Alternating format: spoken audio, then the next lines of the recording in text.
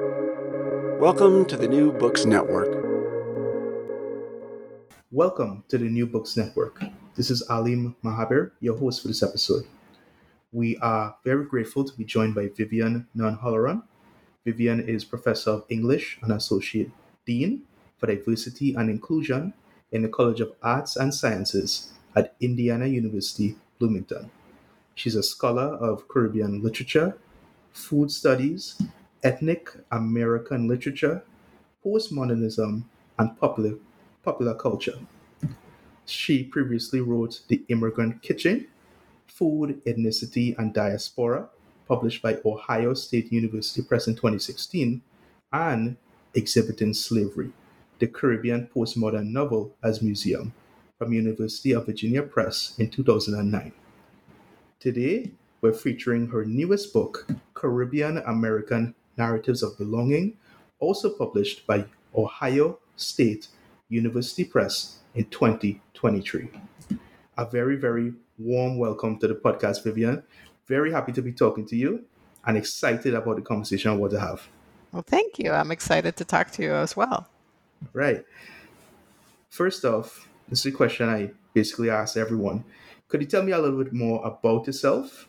You could go way beyond what I just said in the intro. Your personal story, how you came to be who you are today, what experiences prompted you to write the book we're talking about. Okay.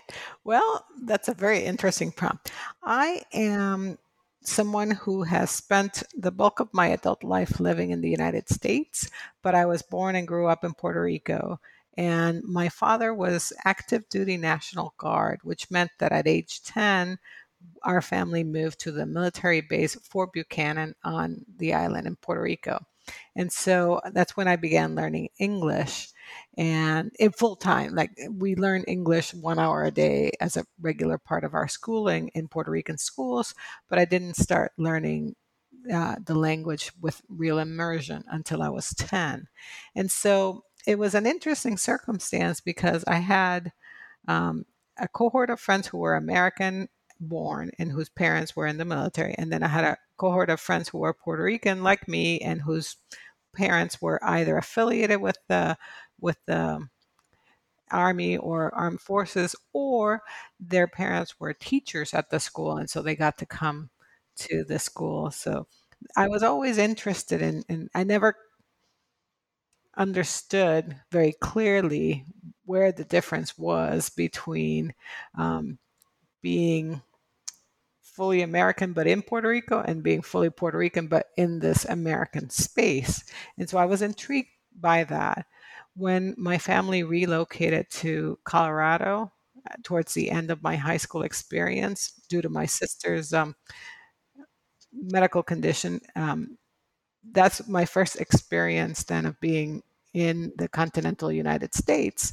And it became very clear to me that the folks I interacted with in that space didn't have a frame of reference for what it meant to talk to a Puerto Rican family, right? So we weren't Mexican and we weren't Jamaican, so they didn't know where to put us in terms of categories. And so I was always having to explain what it meant to be from Puerto Rico and how we were both like and not like other countries in the Caribbean. And so it's been a lifelong consideration for me. I've done the bulk of my work focusing on either fiction from the Caribbean and about the Caribbean, or then food memoirs and how people negotiate their experience of traveling from one birth country to another and back and forth that way. But in the current book, I wanted to look at how people with Caribbean heritage who have made their lives in the United States consider, write about, imagine what it means for them to contribute to the ongoing formation of American culture and politics and intellectual life as part of the United States. I thought that that was an interesting part of the discourse or dialogue that's missing. We're all very familiar with more interactive diasporic formations. So relationship you keep back to your island. But I was interested in looking at how there seems to be a bit of a critical mass of artists, entertainers, of politicians, and of just generally public people who are speaking about their experience of growing up in the United States with Caribbean parents or moving to the United States, and raising children who are born here, and how much you share and don't share about your Caribbean life, but also how do you contribute to the society in which you find yourself living. And that's the origin for the book for me. I wanted to see how that experience of speaking as an American manifested itself in the context of politics, in fiction, in activism, and in musical theater, among others. Thanks for that answer. That's a really interesting response. There's so much things we could dig into. Sorry, when we as we conduct this interview. But I'm really surprised. You said you had to explain to people, about Puerto Rico, because isn't Puerto Rico a part of the United States? Or Yes, it is. It's a territory, but other Americans don't necessarily know that. So, um, what? yeah, That's crazy to me. That well, is crazy to me. they don't know that the U.S. Virgin Islands are also, like Puerto Rico, territories, and that we are U.S. citizens by birth. To say nothing about Guam, which is still also part of the United States. Yeah, as a professor, I have made it my duty whenever I can to introduce my students to the concept of where the US extends. So, including then, of course, the US territories, so that students don't just think the continental US and maybe remember Alaska and Hawaii. I want them to have a broader sense of how far the United States extends, and so that they then can understand the ambivalence, because I don't want to downplay the fact that Puerto Ricans are very ambivalent about being part of the United States, but not fully part of the United States, right? So I can vote per president when I live here in Indiana, but I cannot if my main residence was in Puerto Rico. But I could vote for the primaries in Puerto Rico, which is why I have that, but not the full vote. It's a very complex circumstance. Yeah. Right, right. But that's really interesting because when I think of Puerto Rico, I think United States. So it's really surprising people from the United States don't even know the extent of what is the United States. Do you all do geography in school? Not enough, not enough. But it's also, it goes both ways, because when I was growing up in Puerto Rico, and still to this day, I mean, we have a very clear sense of ourselves as Puerto Ricans, and then the Americans are other folks, right? Even though we have U.S. citizenship, and so I'd like to say that Puerto Rico thinks of itself as a member of the Caribbean, especially when hurricane season comes by, but also more in dialogue with Latin America in a lot of ways. So yeah, so it's mutually agreed upon ignorance of the other, I think is a good way to describe it. Okay, interesting description of that. Well, um, I'm from the Caribbean myself. I'm Trinidadian, so Mhm. there's a lot I could relate to in the book, but Caribbean American, not so much. So, Right. but It's mhm. Go ahead. No, you go ahead first. Well, I was going to chime in when you said that the Caribbean American not so much. It's an interesting and useful category that I wanted to explore for the work it can do. But I don't want to pretend that it's a way that I describe myself or that other people with ties to the Caribbean describe themselves first and foremost, right? So I'm always Puerto Rican. I can say I'm Caribbean American if that means anything in a context in which I use it. But I wanted to explore the ways in which it could be a rubric that might facilitate the understanding of a group of people who are not defined only by race or ethnicity or religion or language, but rather with a variety of all these things, but ties to a particular geographical region. The reason I ask because a debate that often comes up, um, I think I talked about this in classes at university, maybe even in high school. Is there even a uniform Caribbean identity at all?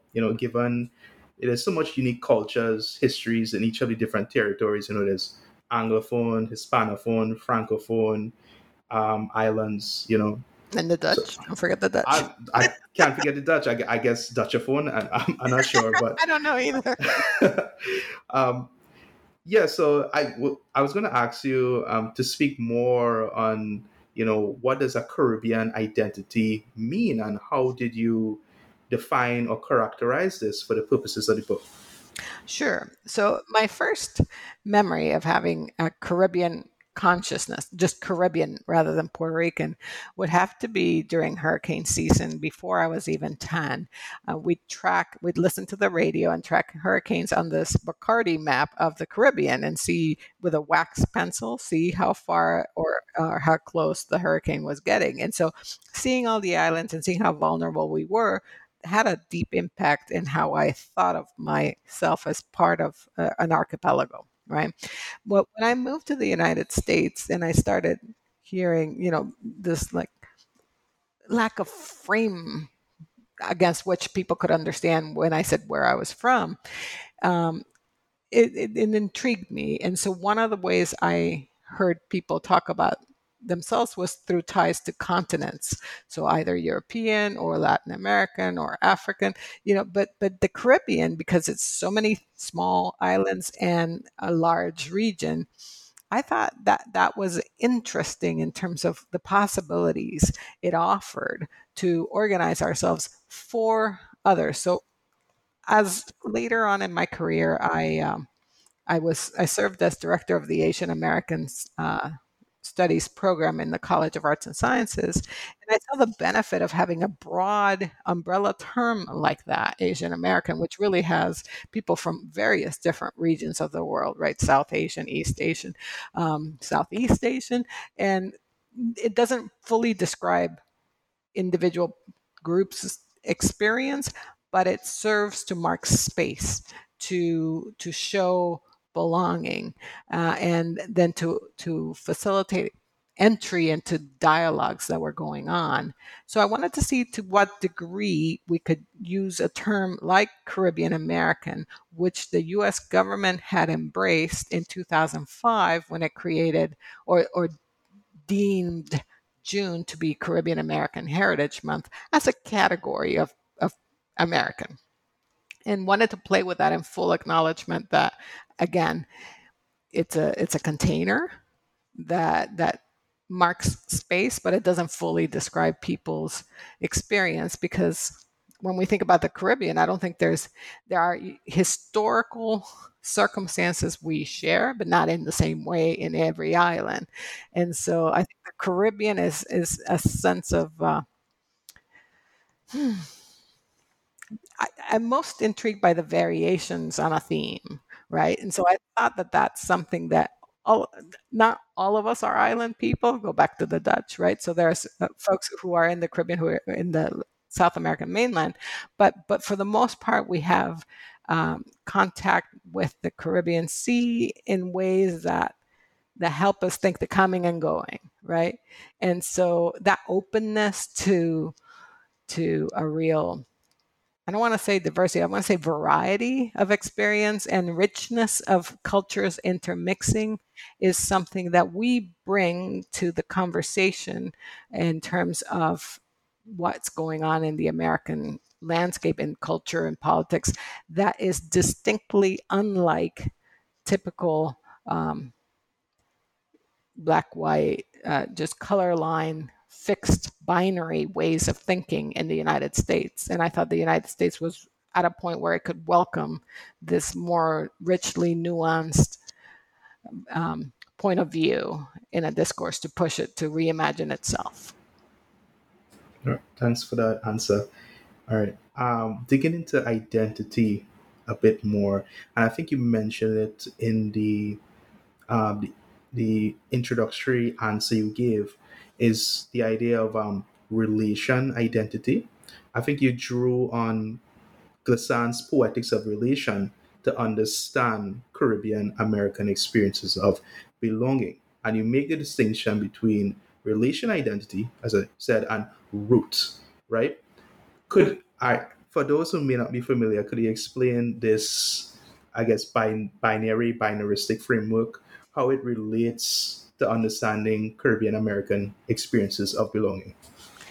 Yes, so it's a very interesting thing because Lisan was thinking about the role of water and how water, the submarine energy really defines the area that is the Caribbean. And so, on the one hand, relation identity is where you define yourself in terms of your interactions with others, and root identity is it goes, as its name implies, more deeply into one set of either a geographical region or a set group of people. So it's more, I would tend to think vertical, whereas relation identity you make through interactions with others, so it's more horizontal. And I think to that degree, it's helpful. Those metaphors of direction are helpful for us to understand what I suggest is applicable about a Caribbean American experience, which is you can't be the totality of one island isn't doesn't encompass what the whole Caribbean is. So you have to be in relation with the other ones for the Caribbean doesn't exist in isolation. You have to be in relation with one another. But at the same time, what we bring when we come into US context is that we don't we don't speak for all, but we define ourselves in contradistinctions to others, but together as opposed to one or the other. Right. And it seems to go beyond, more simpler conceptions of Caribbean identity, you would say. Yeah, because I mean, so what's unusual about the Caribbean is because of all the experiences of colonialism, of enslaved labor, and forced immigration of people, so indenture.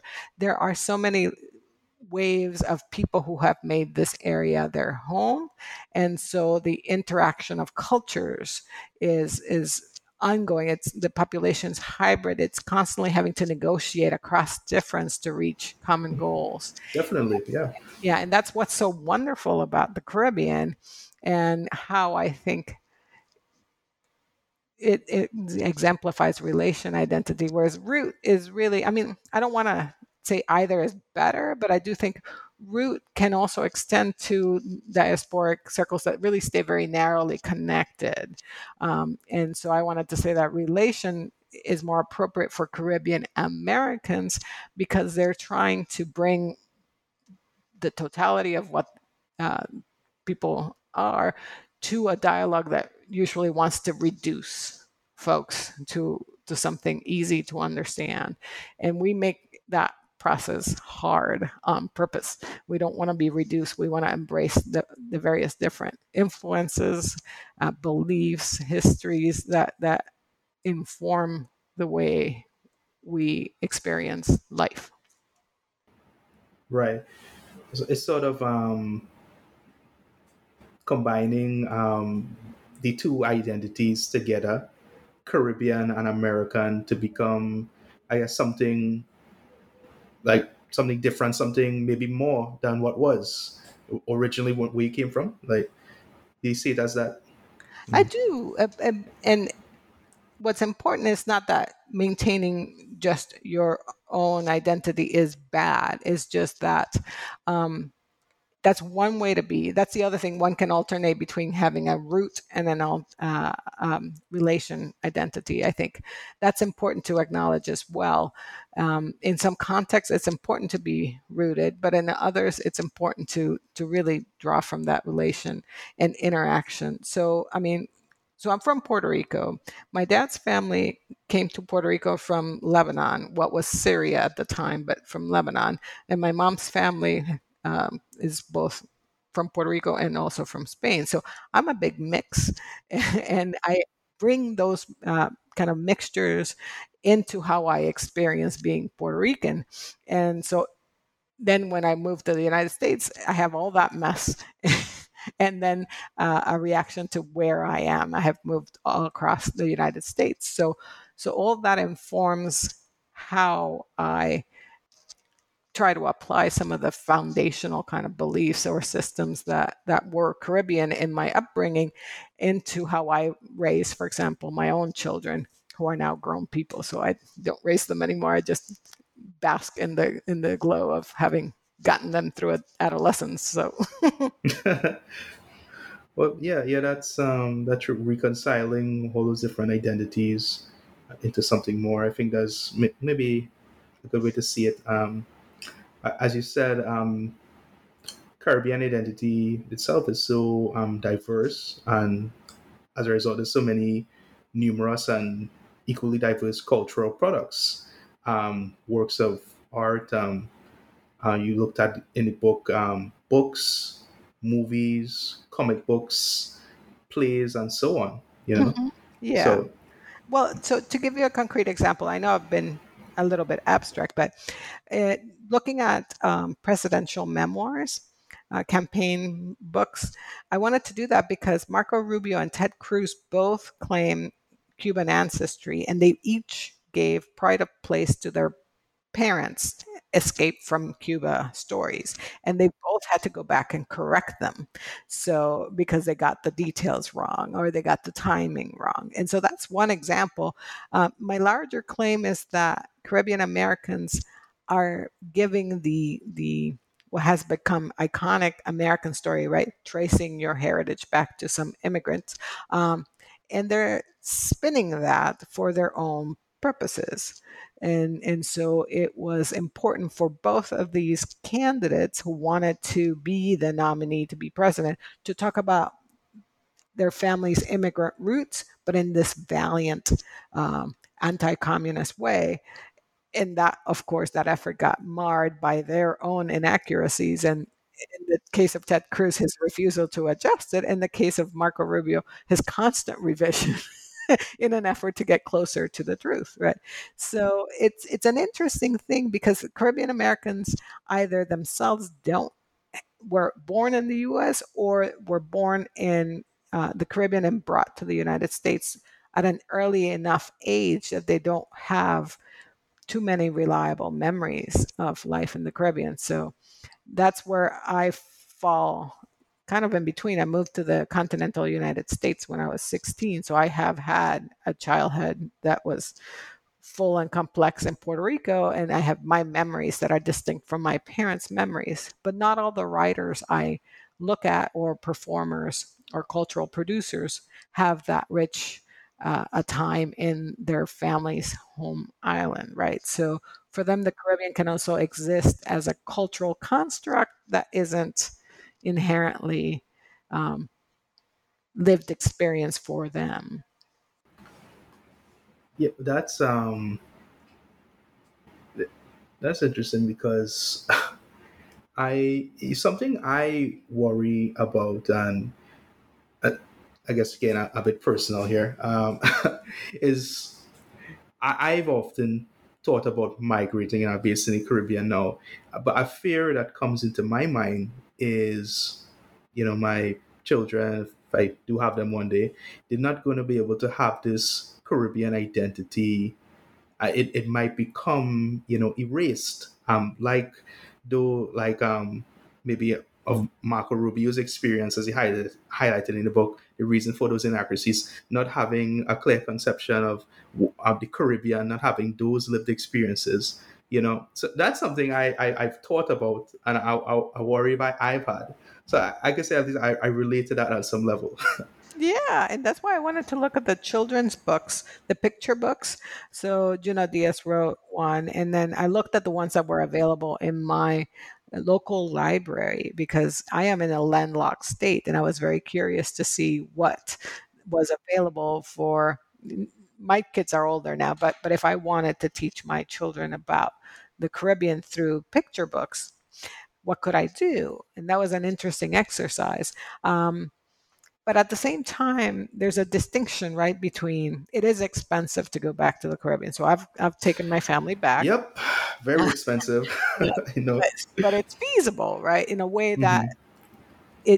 was not possible for people who were Cuban American to go back to Cuba until there was a certain kind of political um, break, and it became possible that you didn't have to just justify the trip through some sort of special group that was going to do special approved things. Nowadays, one can fly to Cuba if one has the money and the inclination, but it wasn't always the case, right? So even then, when I'm claiming Caribbean American immigrant tale, it was different for Cubans than it was for anyone else. And then for Puerto Ricans and folks from the U.S. Virgin Islands, we don't have the trouble of having to immigrate, so we can just hop on a plane and go there and back.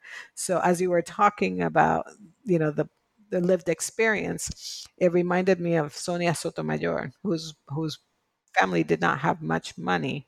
And so when she was little, she would go spend the summer with her relatives in Puerto Rico. And so even though she was born in the States and the majority of her life has been in the United States, she spent a good chunk of time in Puerto Rico having to live life in Spanish. And in her memoir, she talks about seeing other Puerto Ricans be doctors, lawyers, professionals, roles they did not occupy in the New York of her everyday life, made her dream big in a way that not going back to the Caribbean might have shortchanged her. So if you were to migrate at any point and could afford to go back and allow your children some experience of what life is like in Trinidad and Tobago, then they would have some lived experience that was distinct from yours, but of their own. And that's an interesting kind of overlap that, say, for example, Indian Americans, and here I'm pivoting more to Kamala Harris, right, our current vice president in the United States, whose father's Jamaican, whose mother was Indian. And so she spent her memoirs, not beautiful, I will have to say. It's functional, but the prose is not as good as others. But she spent time as a child in Jamaica, and then, that allows her to claim a certain kind of experience of Jamaica that her father, who was a lifelong, back and forth person, can't deny her as much as he would like to try, right? He can't say that her experience of Jamaica is illegitimate because it's hers. And then other folks I look at in the book talk about the trepidation they feel going to their parents' birthplace as adults because they don't speak the language, or like you know I or they think in the book you mentioned Corinne Jean yeah, Pierre. Jean Pierre. Yeah, she's interesting because she was born in Guadeloupe. She lived in Paris for a while, and then was had the rest of her childhood and life in the United States, but she didn't speak Haitian Creole, and she went as a graduate student. So it was, and then had the experience of people calling her blanc, right? So racializing her Americanness in a way that was foreign to her as a Black woman to be called white, but culturally, it was a conflated kind of identity, and that was real shock. Yeah. Yeah, so many different works you looked at. I have to say, you talked about the picture books and the campaign books. I have to mention that I'm it was interesting, seeing you analyze really forms of media that typically aren't subject to really aren't, for lack of a better word, popular, and you kind of I've subjected it to some sort of analysis and see how it is indeed relevant, to forming that Caribbean identity or Caribbean sense of belonging. Um, I think another form of media you would have looked at also are YA, young adult novels, um, a genre not often taken seriously, but you discussed a lot of YA novels in your book on how they speak to Caribbean American belonging. So I myself, I'm not a YA fan. Not even when I was a YA myself a long time ago. But, in reading that chapter, I was really surprised to find myself actually really engaged in the narratives you described in these books. The characters, the experiences very rich and in some cases very darker than what I would have expected. Um, could you highlight some of these books and how they speak to Caribbean belonging? Yeah, so thank you for the question. One of the things that was interesting to me is that I chose not to do just novels per se, because I wanted to focus on how belonging was thematized. And it seemed to me that the young adult genre leaned into that a lot more clearly than, say, um, just regular literary novels. I also knew that it's having a real moment that it connects with folks beyond adolescence, and especially those who want to learn about parts of the world with which they are not familiar. So I had previously written about Julia Alvarez's young adult fiction.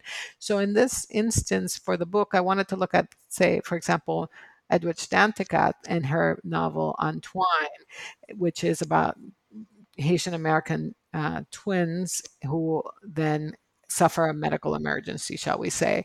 And that book is very rich, and it talks about the complexity of going through life as a Haitian American for the twins. That's different from the experience of their parents who immigrated to the United States. And then there's even the grandparents. So there's three generations there. And because you have twins, then you have two ways of possibly experiencing this. And that is a thoughtful and substantive novel that touched on some really difficult topics, among them human trafficking, which but does so in an unexpected way. So that really kind of screamed like, look at me seriously. And then I want to say that there are the examples I chose, I would have, if they didn't have a label of young adult, I would have taught them in a class without having to explain that they were young adult, because they're so complex and fully realized. So, with The Fire on High, for example, discusses, which is Acevedo, right? So it discusses teenage pregnancy, but in a really non stereotypical way. It talks about generations of family who are making connections to their American neighbors, whether it's through relationships or where they live, and how one's reaction to difficulty, it could be trauma or it could be difficulty, manifests differently depending on how the family member identifies. So Imoni's dad loses his wife at a certain point. This happens before the novel starts, so it's not a spoiler. And so he lets his mother raise our main character, who then herself becomes a teenage mother. But he then, the way he copes with grief, losing his African American wife, is to move to Puerto Rico and become very, very invested in a kind of pro independence activism, and really know a lot more about the history than he ever did before. He was raised in Philadelphia, but for Imani, who has the child as a 14-year-old, that so her relationship that she maintains, her ties with her mother's family, is preserved through letters. So there's an epistolary dimension to this. There's an interaction between Imoni and her grandmother who raised her, and then her father, who is a bit of a spectral figure. And then with this teenage student trying to figure out high school and her plans for taking care of her daughter, her interactions with the child. So again, how much of the Puerto Rican culture that's such a fact of her father and her grandmother does Imoni pass down to her daughter? How much of her Black culture that is a part of her mother, but also the baby's father does she pass down, and how does she blend the two together? And how is that a distinct way of being uh, Afro Puerto Rican from Afro Puerto Ricans in the island who don't have American blackness as a defining aspect of their identity. So it's really complex but beautifully written and engaging. And then the rest of the novels I look at in this chapter also really thematize kinship, but difference from the situation of African Americans. And so I thought that was very interesting. It's an instance where you can kind of affirm um, allyship without and reject anti-blackness. And all of these novels try to do that in some way. That's not always the case, of course. In the book, I look at ways in which Caribbean folks participate or instigate anti-blackness for their own purposes.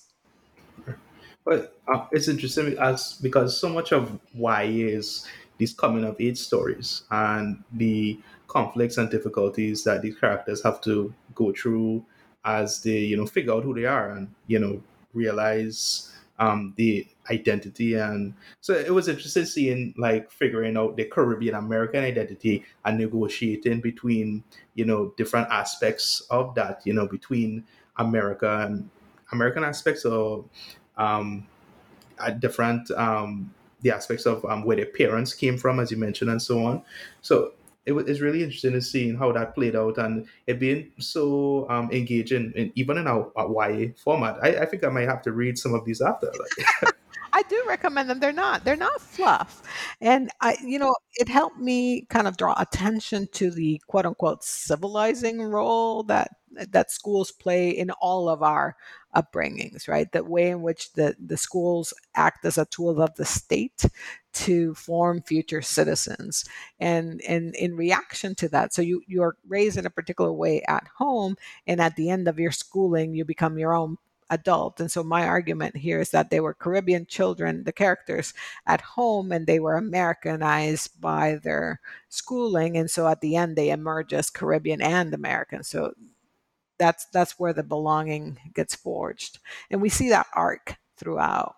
Whereas in contrast, I would say that the chapter with the picture books, it uses small children to look at either how children make community with one another or how children are part of a larger community. And so in that way, we look at issues of belonging. right. One of the things I wanted to highlight, specifically in relation to the chapter on YA, is that one of these, I think it was a novel. It was the one based on the story of Lizette, I think the Cuban American. It actually it had real world consequences in terms of generating a lot of outrage among students at the University of Nebraska. Can you explain this incident and like its implications? Oh my goodness. Yeah, that was very interesting because it was one of the chosen novels for the first year experiences. So the novel is called Make Your Home Among Strangers. And various different universities had adopted this as the book that all their first year students would read. And so the author was invited to give a talk, and the students had supposedly read this book. And as part of that, white students on a campus decided to have a book burning protest for having the author on campus. They wanted to say that the novel's depiction of white characters as privileged was unfair, unclear. Since that incident happened, it was filmed, and someone made a tweet about the incident and had the video embedded within it. And so it went viral. And sadly, that's what the novel was reduced to, a critique of white privilege, when really it's not. It's a real thoughtful investigation of the obstacle some Caribbean families put before their own children, and their opportunity to pursue education, and in some ways forge a path that's distinctly different from that of their home environment. So Lisette was had the chance to pursue an education at a private university in the United States. So she was from Florida, so it was in New England, and it would be paid for because of affirmative action. And so the mother and the father both had discouraged her from applying because they thought they could not afford it, and the parents and then the sister all felt threatened that Lizette pursuing her education would mean that she thought she was better than either mom or dad or her sister, who had tried to um, uh, have her boyfriend commit to a marriage because she got pregnant. So we've only sadly seen an exacerbation of such knee-jerk reactions against books that explore the higher ed landscape in the United States, and then we have had parents groups actively ban books either from school libraries or from local libraries. So this has gotten worse, and book burning has now become a part of our everyday life. And this novel kind of had that initial shocking reception, which sadly became more commonplace. That's very sad to hear. Honestly, I knew there's also this issue I think in Florida where they ban books as well, and it just seems so just counterproductive in a lot of ways to the progress that America should want to be making in terms of inclusivity and so Yeah. on. So And um, one would think so, but that's why I wanted to talk about that. It's because this book burning incident took place during the Trump administration, but now we're in a Biden administration, and parents and various different groups who are afraid of difference and afraid of confronting the just a historical path.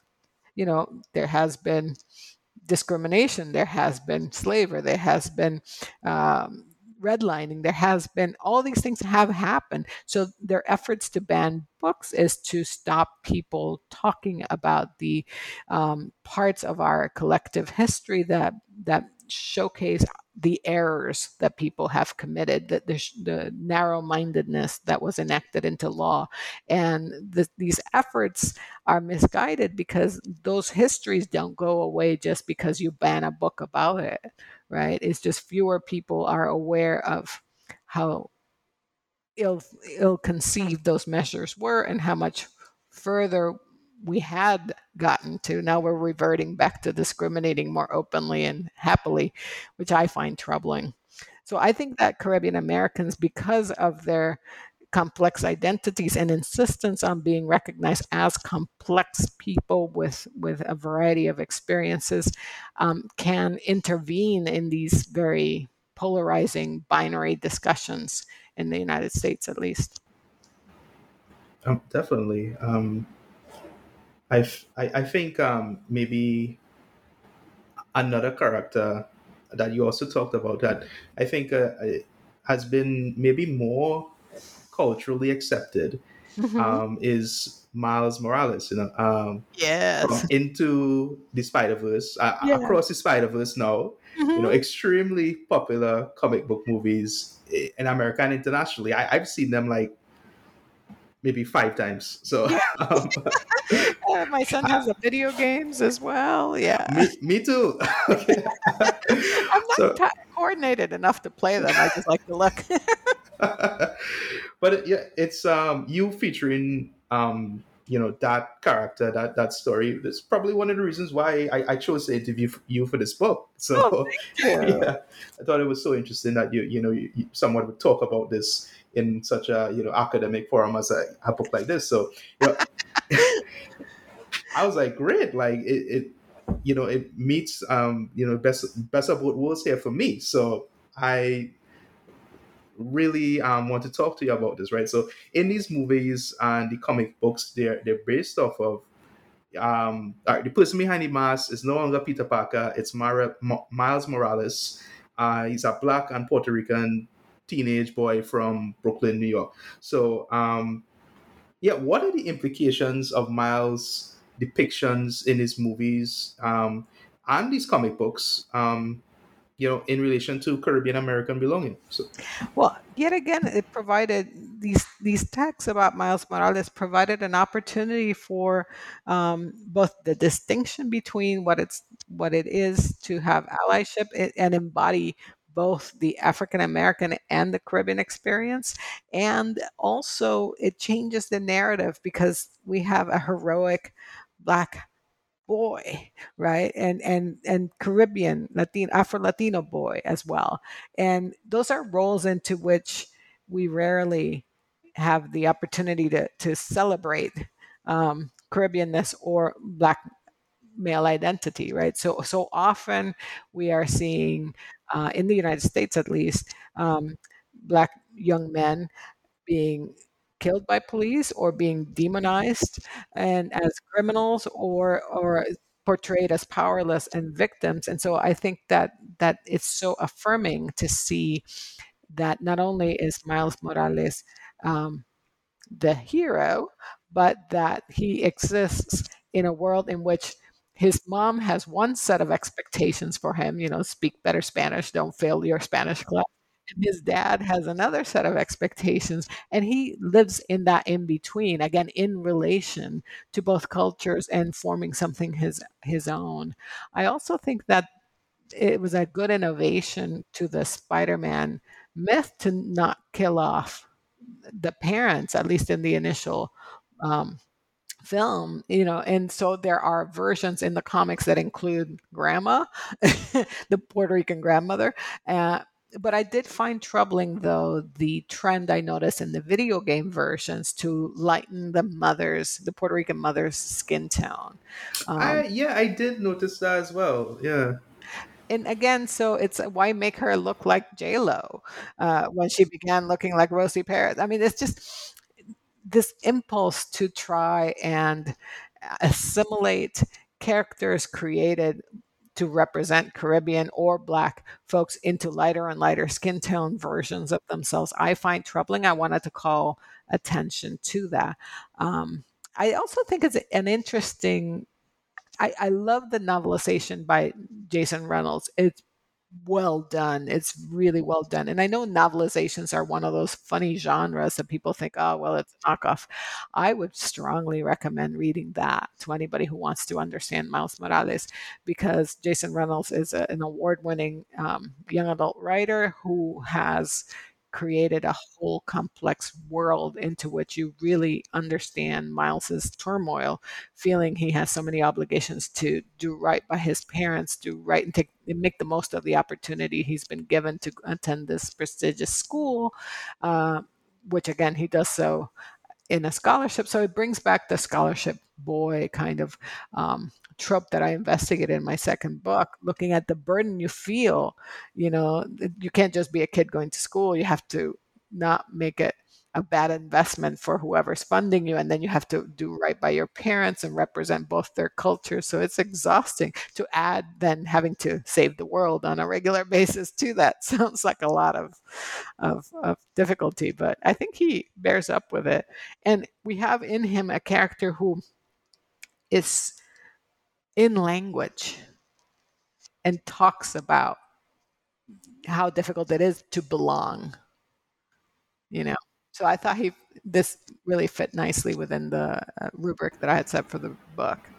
Yeah, definitely. And one other thing I wanted to highlight, I think, in the discussion in relation to that chapter and that character, I think the word Latino was used. Miles Morales is a Latino character, but critics have mentioned often that the Black aspect of the identity is often given more focus than the Latino aspect.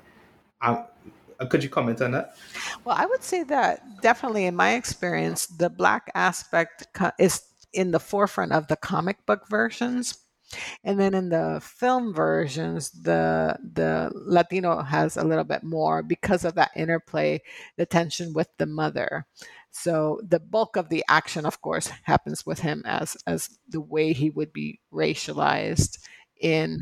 interaction. So his blackness is defining, but I think the movies do a better job of, in the novelization as well, of highlighting he is both black, but he has an Afro Latina heritage as well, which is distinct. I like Latino, and it's a term that could have been applied to Imani when I was talking about with the fire on high, but she doesn't apply it to herself. But it's an effort to recognize that there are distinct ways of experiencing one's blackness, whether one is Afro Latino and coming from um, a context in which one is not American, right? And then when one has a black parent who is part of the African American experience, I wanted to highlight a character that doesn't inevitably choose one or the other, but has both. So no matter how much the comic books emphasize black culture, he always has that Puerto Rican last name, Morales, which is unusual, right? He marks him as an outsider because he would have had his dad's last name. And the film does a really funny play on that. Um, you know, I actually, oh, because I'm such a big fan of the film, I thought about that way before I read it in your book and like tried to research it. But there's really no clear answer in the comics books either, as far as I could see. So, well, there's but that funny moment where he's like, "You would have been Miles Davis." Oh, yeah, he's a jazz singer, right? yeah, yeah. Well, he was a trumpetist. Trumpetist. Oh, Yeah, yeah. So it's a funny thing because, of course, his father then has his father's name. Jefferson Davis was a Confederate general. So yeah. it's laden with, for something that's such, fluff as entertainment, it actually has quite a bit of thought behind it. And so that's why I wanted to elevate it to the kind of conversation and suggest to folks that even popular culture engages your intellect fully. It doesn't mean you can't also have a good time, but it asks you to think about the politics of naming, the politics of having the name of a super racist if you are a person of color, you know, and of living up to a some celebrity's name if you are just a random kid trying to become an adult, right? So it's complex. Yeah, I think the complexity they explore in the storylines in the movie, and I guess in the novelization they mentioned, I might have to check that out too. That exploration of an identity as well. I think that it contributes to the popularity of the movies. People see themselves in that character as well. So yeah, definitely. What I wanted to also ask you, maybe moving away from Miles to maybe some less popular comic book characters that you mentioned, White Tiger, America Chavez, right? Not They've not reached the same level of mainstream popularity. Um, Oftentimes, you see them couched in other characters' stories and very exposed to cancellation, right? What do you think are the dynamics at play that explain this lack of popularity in mainstream discourse? Is it just marketing issues? Is it that Caribbean American stories don't really appeal to mainstream America? Well, maybe Miles is just an outlier, or are there any deeper issues at play? Well, it's an interesting thing because there's a problem with the way that the whole comic book um, series work. And I would say the most high profile cancellations of a comic book series would have to be the Black Panther, and Roxane Gay, who's Haitian American, had written one of those in collaboration with another. So that shows you a successful franchise in movies, a very successful early comic book character who is not Caribbean, but who has achieved a certain level of fame. And then the moment you get a Caribbean American writer involved, you only have one or two issues. you know, and someone with as big a name as Roxanne Gay, but yeah, no, so you only get one or two issues. Um, it's part of the fact that you have to have people buy things before they actually come out. So it's the opposite of streaming, right? So you have to show demand before the product even hits the production, and once it does, then you can't produce more. And if so, that it seems that is ripe for disruption, I would say. And I would point to a couple things. So y- um America Chavez showed up on the big screen recently. So since I finished that chapter and the book was in production, in the Doctor Strange and the Universe of Madness, she was there, but they didn't pause to explain her Caribbean connection, right? Just a vaguely Latina like woman, but without much in the way of explanation or exploration of why she is someone who is identified with Puerto Ricanness. And so I go into that in the chapter. But I think the most recent Miles Morales version does talk about the earlier Latino versions of Spider Man, Miguel, and I forgot his last name right now. O'Hara, Miguel O'Hara. Yeah, exactly. O'Hara, right? Because he's half Irish American, half Mexican, and so again, it's that American, like you're vaguely other, but we don't really want to bother with the geography or the complex understanding of what your mix is. So I would say that, but um, in terms of yeah, so I think that's an issue of disruption of the model. What does seem to work in the comic books is the centarians, right? The notion of and Doctor and brother voodoo. So again, things that are problematic in its juxtaposition or reification of stereotypical depictions of Caribbean folk, even though one can argue that all comic books in some way stereotype people. But Doctor Voodoo, Brother Voodoo, involves the supernatural. I just think it's interesting that it never quite goes away. It keeps coming back, and people it has a bit of a resurgence in the comic book field. So, again, for me, what that chapter allowed me to look at is how do we that crossover between comic books to films. In between, you have maybe some rebooting of a franchise or making a guest appearance in a different kind of narrative, and then novelizations. That whole landscape is where American energy has been spending a lot of time for the past 10 years, maybe 15, and only now do we see characters who with ties to the Caribbean showing up. And I want to welcome that, but I also want to say, hey, can we also read about them?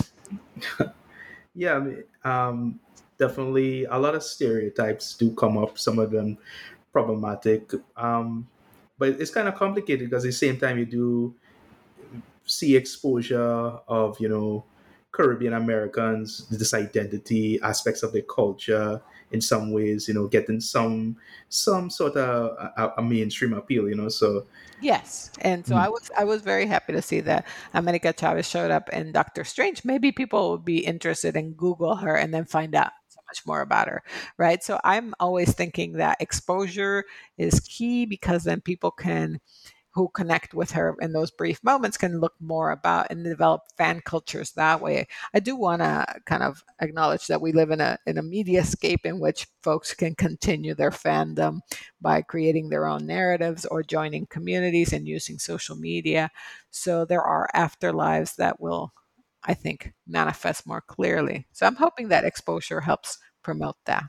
But the other thing I wanted to say about Miles Morales is that he is in some ways the flip side of someone who's really problematic in a real life person, and that's Enrique Tarrio, who is the Afro-Cuban leader of the Proud Boys, right? So here you have someone who is just the face of an organization that's based on exclusion and glorifying Western values that are really anti-Black, even though he himself identifies as Afro-Cuban. And so it's problematic. I think we've reached a point where we can have Caribbean Americans on good and bad sides of an issue.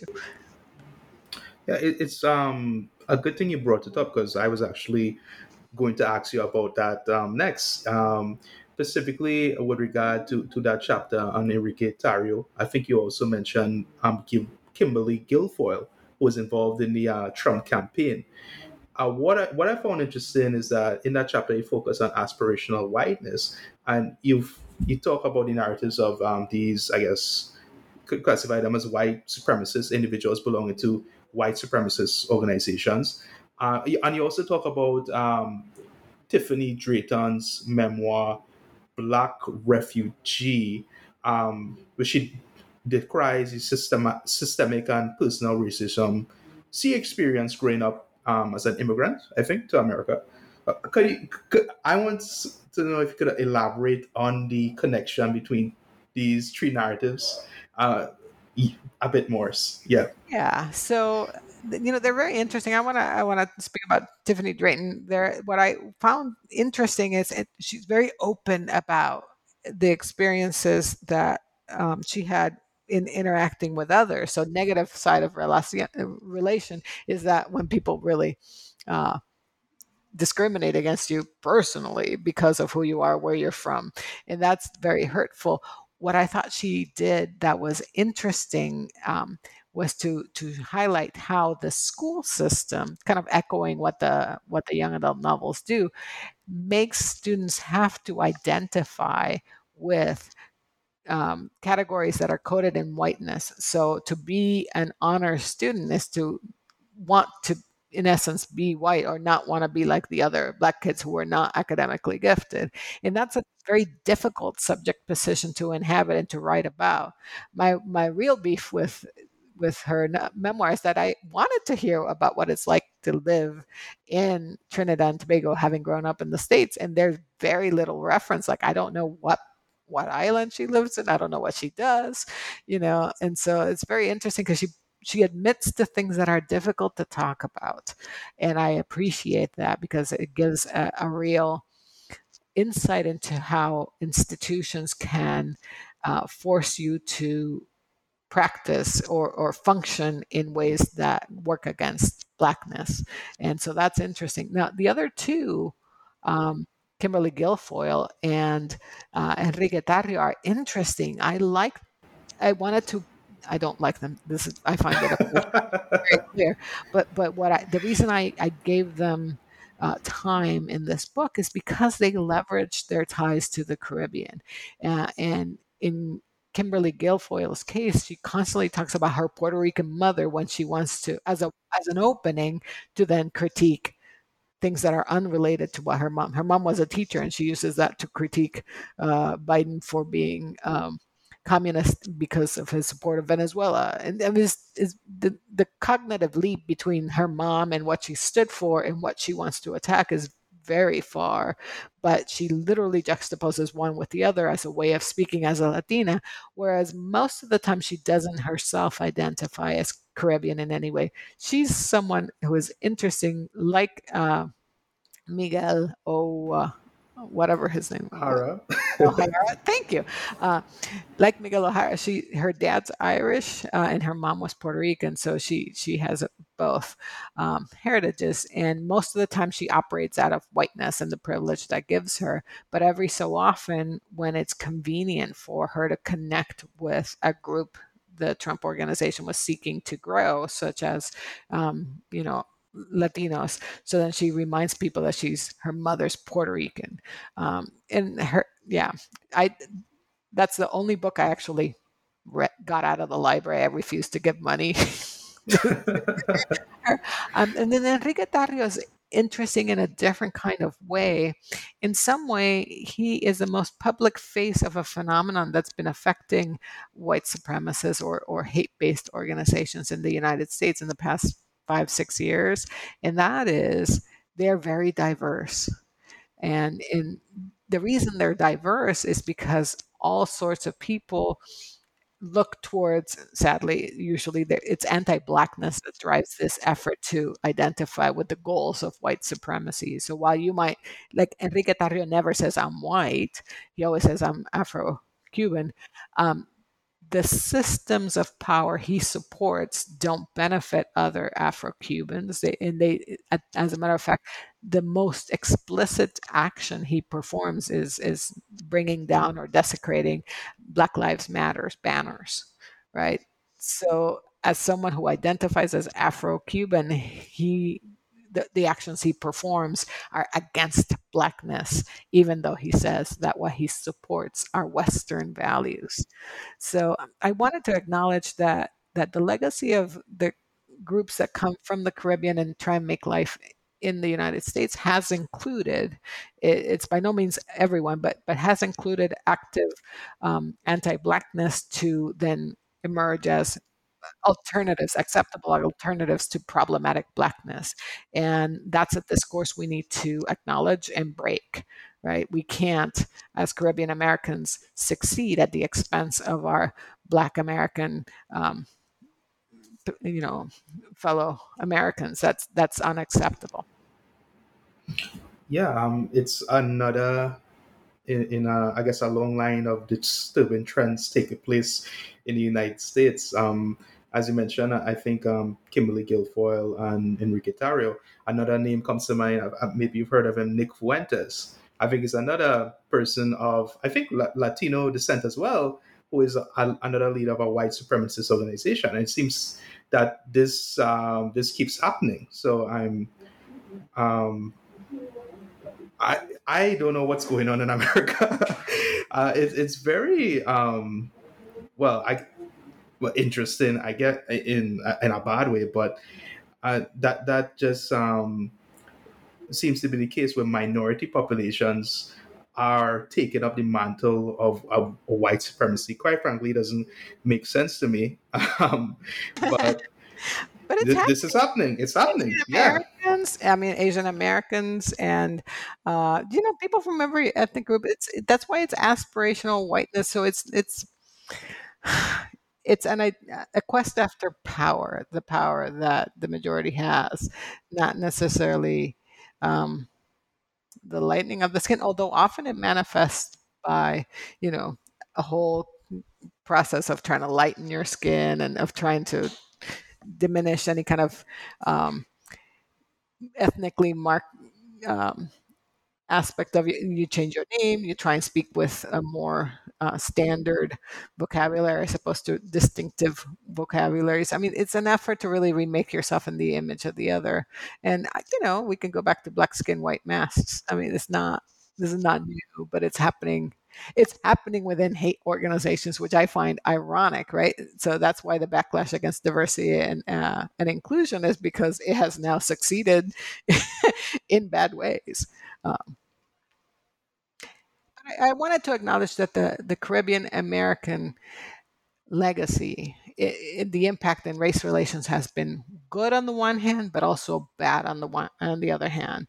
And I thought it was important to me as an academic that I don't paint an overly positive uh, picture of how Caribbean Americans have impacted the society when I know for a fact that oftentimes this has happened at the expense of allyship and helpful work towards the lessening of the discrimination that our African American colleagues face. Moving away from white supremacy, um, I want to ask it's something I thought about.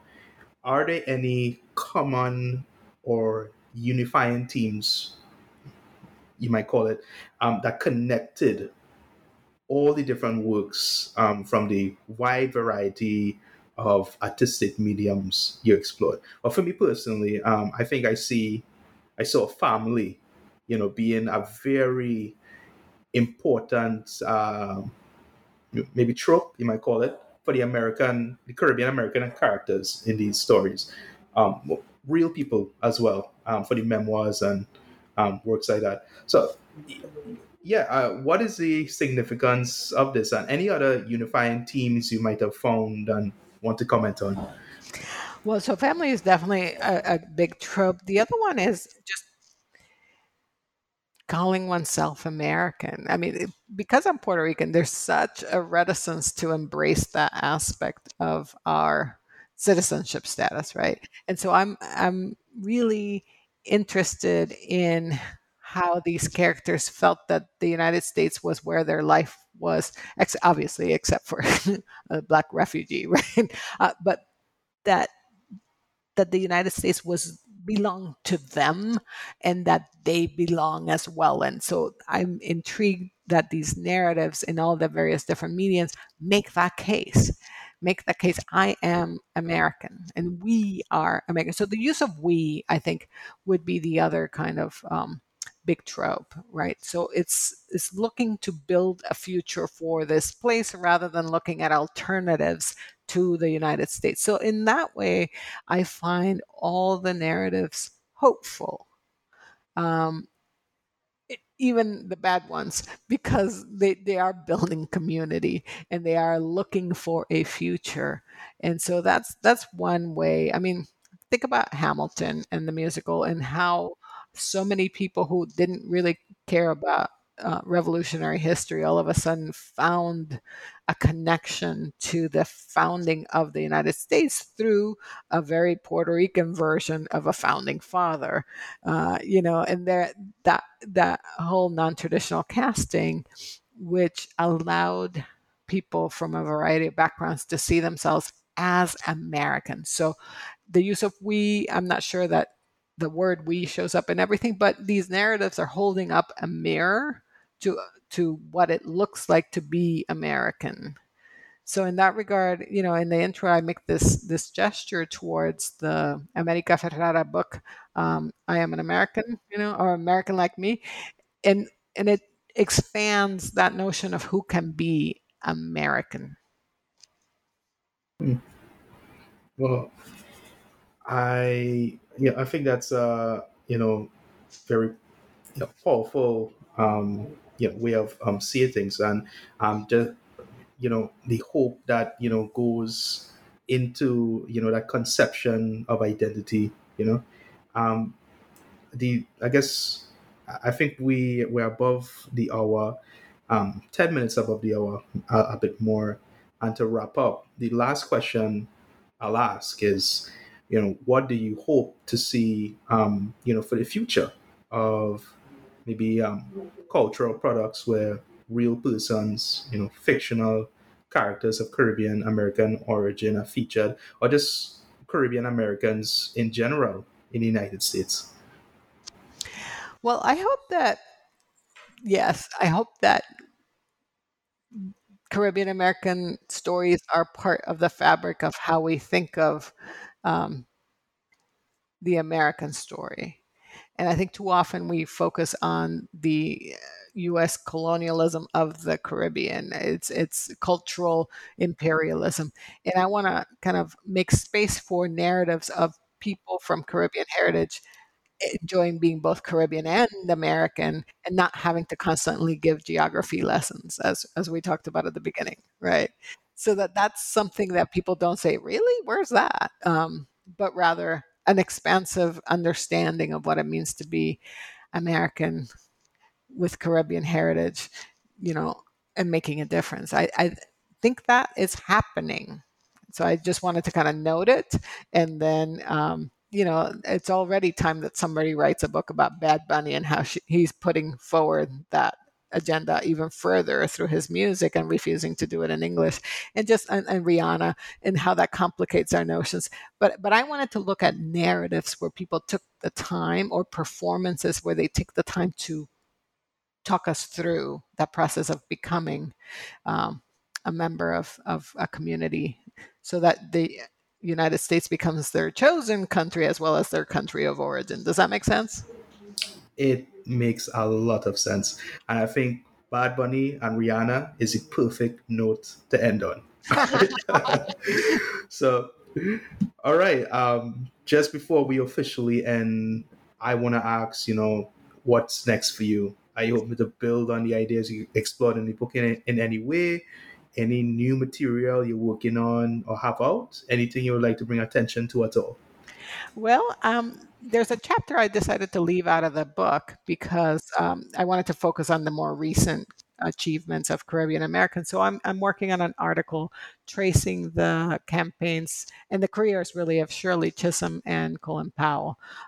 Shirley Chisholm of Barbadian American extraction, and then Colin Powell's Jamaicanness, and look at how they invoke their Caribbean ties in their narratives.